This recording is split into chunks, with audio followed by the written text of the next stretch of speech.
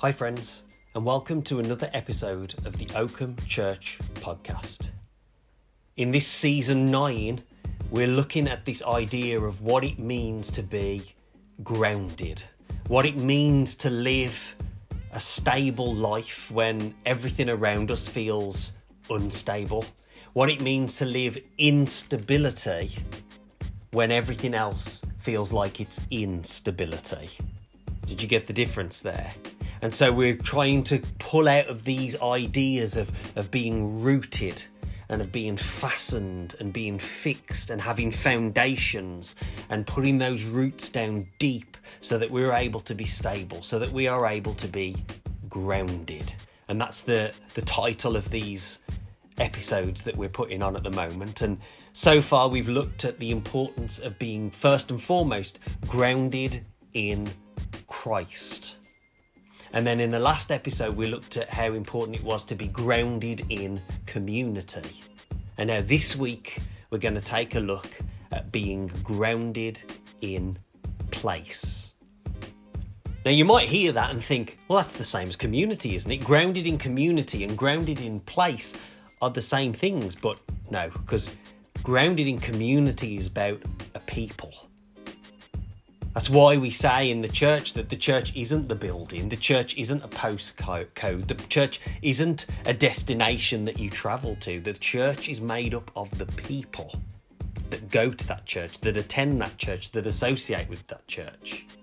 And so a community, being grounded in community is about being grounded in people. Whereas here we're going to be looking at being grounded in a place. What it means to be firmly fastened to something. What it means is to have an anchor point, to wholeheartedly fix ourselves, graft ourselves to a place. So what does it mean to be grounded in place? Very well-known words from the prophet Jeremiah, chapter 29. I'm going to read from verse 11. For I know the plans I have for you, declares the Lord. Plans to prosper you and not to harm you. Plans to give you a hope and a future. Then you will call on me and come and pray to me, and I will listen to you. You will seek me and find me when you seek me with all your heart.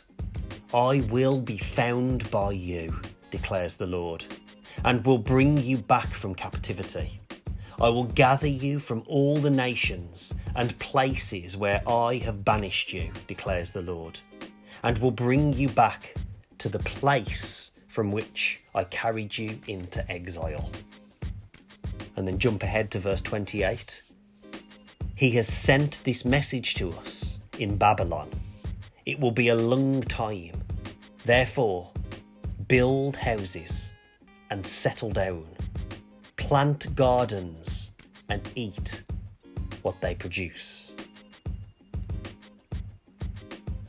A couple of times there in that little first section, there's this idea of place coming up again and again. And we get these three categories, particularly in that second section that I read here, all to do with what it means to be grounded in place. The first kind of thing that we get is this image of building and living. And I want to just jump on that bandwagon a little bit to start with. Interestingly enough, the three P's to do with place that we're going to explore a little bit more on Sunday at church is the P's of presence, participation and prosperity. And it's in this bit of participation that I want us to focus ourselves on this podcast today. So those are the three P's that we're going to look at on Sunday. But here we're focusing on what it means to participate in the place that we're grounding ourselves into. And the first of these three things that we get is this image of building and living. I've got an example from the New Testament, from Matthew chapter 7. Again, a very well-known bit from the Bible here. Matthew chapter 7, starting in verse 24. Therefore, everyone who hears these words of mine and puts them into practice is like a wise man who built his house on the rock. The rain came down, the streams rose, and the winds blew and beat against that house. Yet it did not fall, because it had its foundation on the rock. There's that grounding in Christ from episode 1. But everyone who hears these words of mine and does not put them into practice is like a foolish man who built his house on sand. The rain came down, the streams rose, the winds blew and beat against that house, and it fell with a great crash. So our first thing to think about when we're thinking about what it means to be grounded in place is this idea of building. And not just that, but living within that building. And here Jesus at the end of the Sermon on the Mount talks about how we receive these teachings and how we listen to God is similar to these two builders. That the one builds his house and lives in that house that's planted on that firm foundation, that's grounded in Christ and grounded in community and now grounded in place. And that the second person who listens and hears but doesn't put these words, these teachings, these wisdoms of Jesus into practice is like a builder as well and does exactly the same things, but it's how they choose to build and where they choose to build. It's about the place that they choose to build and the place that they choose to live. Instead of being on that rock, instead of being on that firm foundation, instead of being grounded in Christ and grounded in community and grounded in the right kind of place, they choose instead to ground themselves in another place. Maybe it's an easier place. Maybe it's a prettier place. Maybe it's a popular place. But that's where they ground themselves. And they do exactly the same things. They build and they live and they ground their lives within that area, within that place.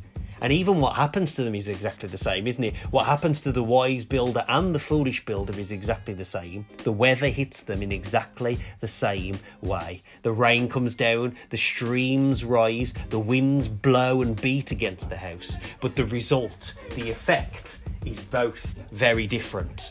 The person who is grounded in Christ and grounded in community and grounded in the correct place, their building and their life stands firm. And on the flip side, the person who isn't grounded in Christ and isn't grounded in community and isn't grounded in the correct place, their house, their building and their life falls down.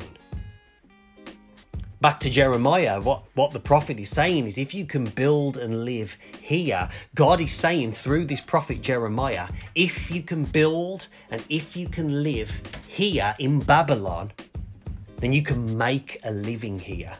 It's not just about surviving in this place during the exile, but that they can actually thrive. Building is about investing our time. Building is about investing our life in a new place. The second example that we have is from Matthew 13.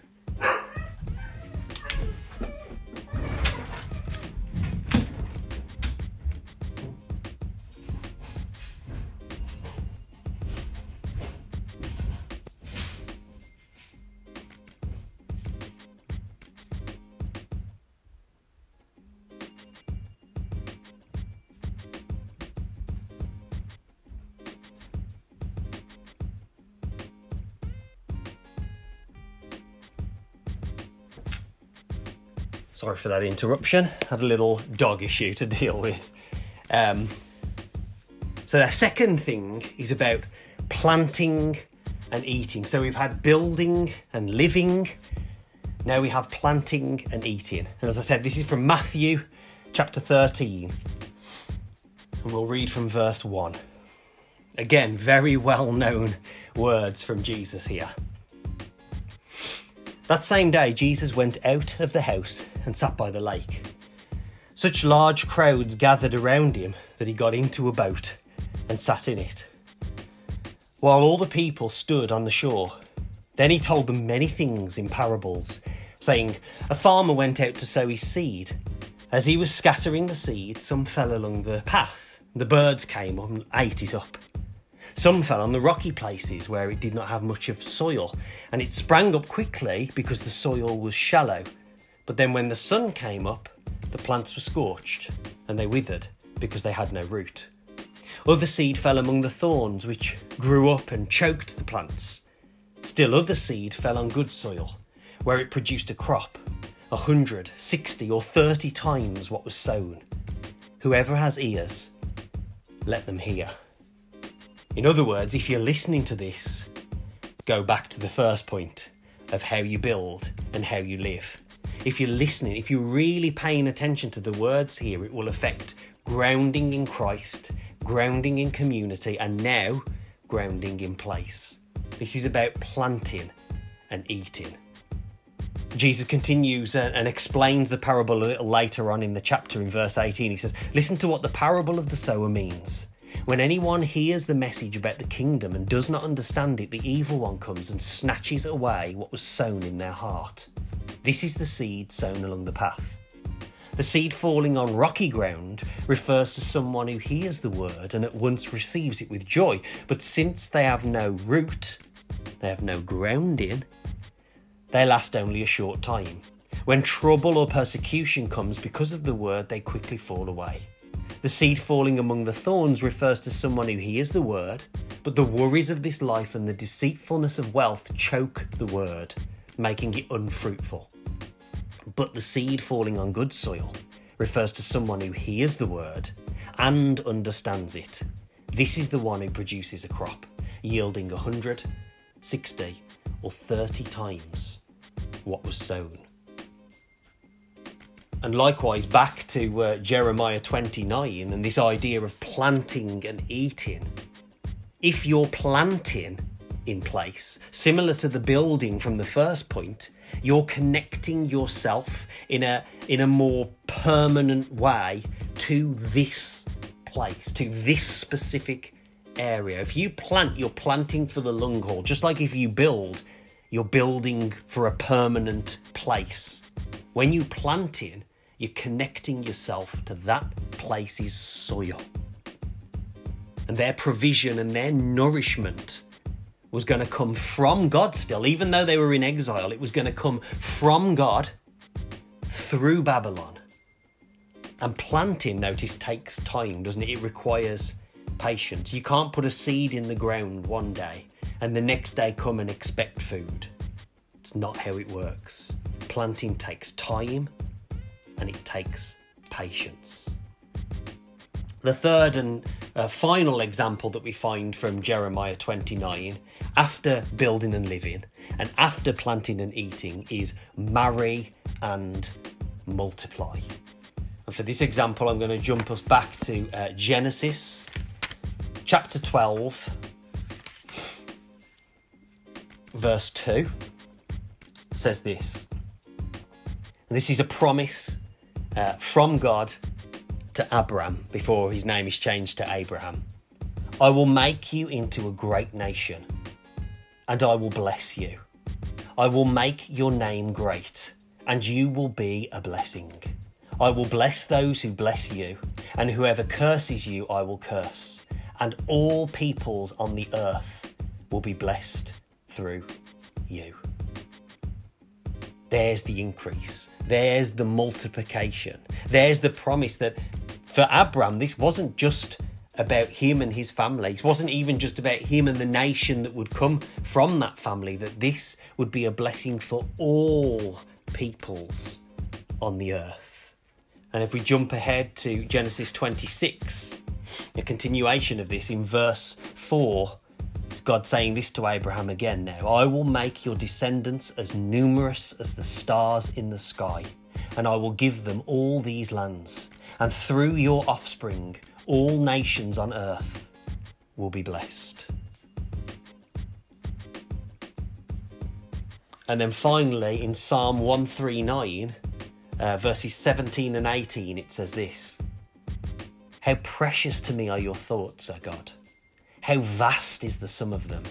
Were I to count them, they would outnumber the grains of sand. When I awake, I am still with you. Now you might have thought about this especially in regards to what Jeremiah's talking about here to the children of Israel as they're exiled in Babylon, and think, okay, I kind of get the build and live and the plant and eat. It's what we need to survive. But this marry and multiply. What? Multiply?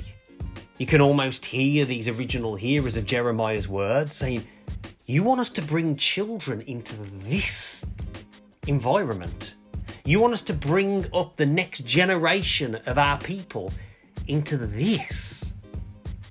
And God says yes. Why? Because this was about how God is faithful, not just to them, but through the generations. It's why it talks so many times in the Bible about your children and your children's children and your children's children's children. From one to the next, to the next, to the next, down generation. It's why you have all those genealogies. It's why the family kind of origin stories is so important to these people, because they can track God's faithfulness to them and to their family and to the people that they're a part of and to the place that they associate with throughout the generations. They can go back and back and back. That's why in that famous Aaronic blessing, it said that this is for you and your children and their children and their children for 1,000 generations. So friends, with this podcast, maybe your invitation to be grounded in place is going to cost you. Maybe you're going to need to invest something.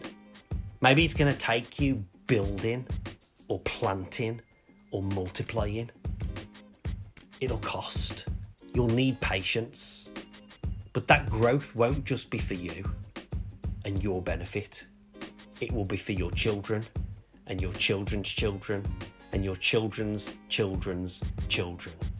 And just like that original promise made to Abraham, it won't just even be for that, but that all peoples on the earth will be blessed through you.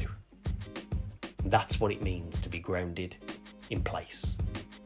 Grace and peace.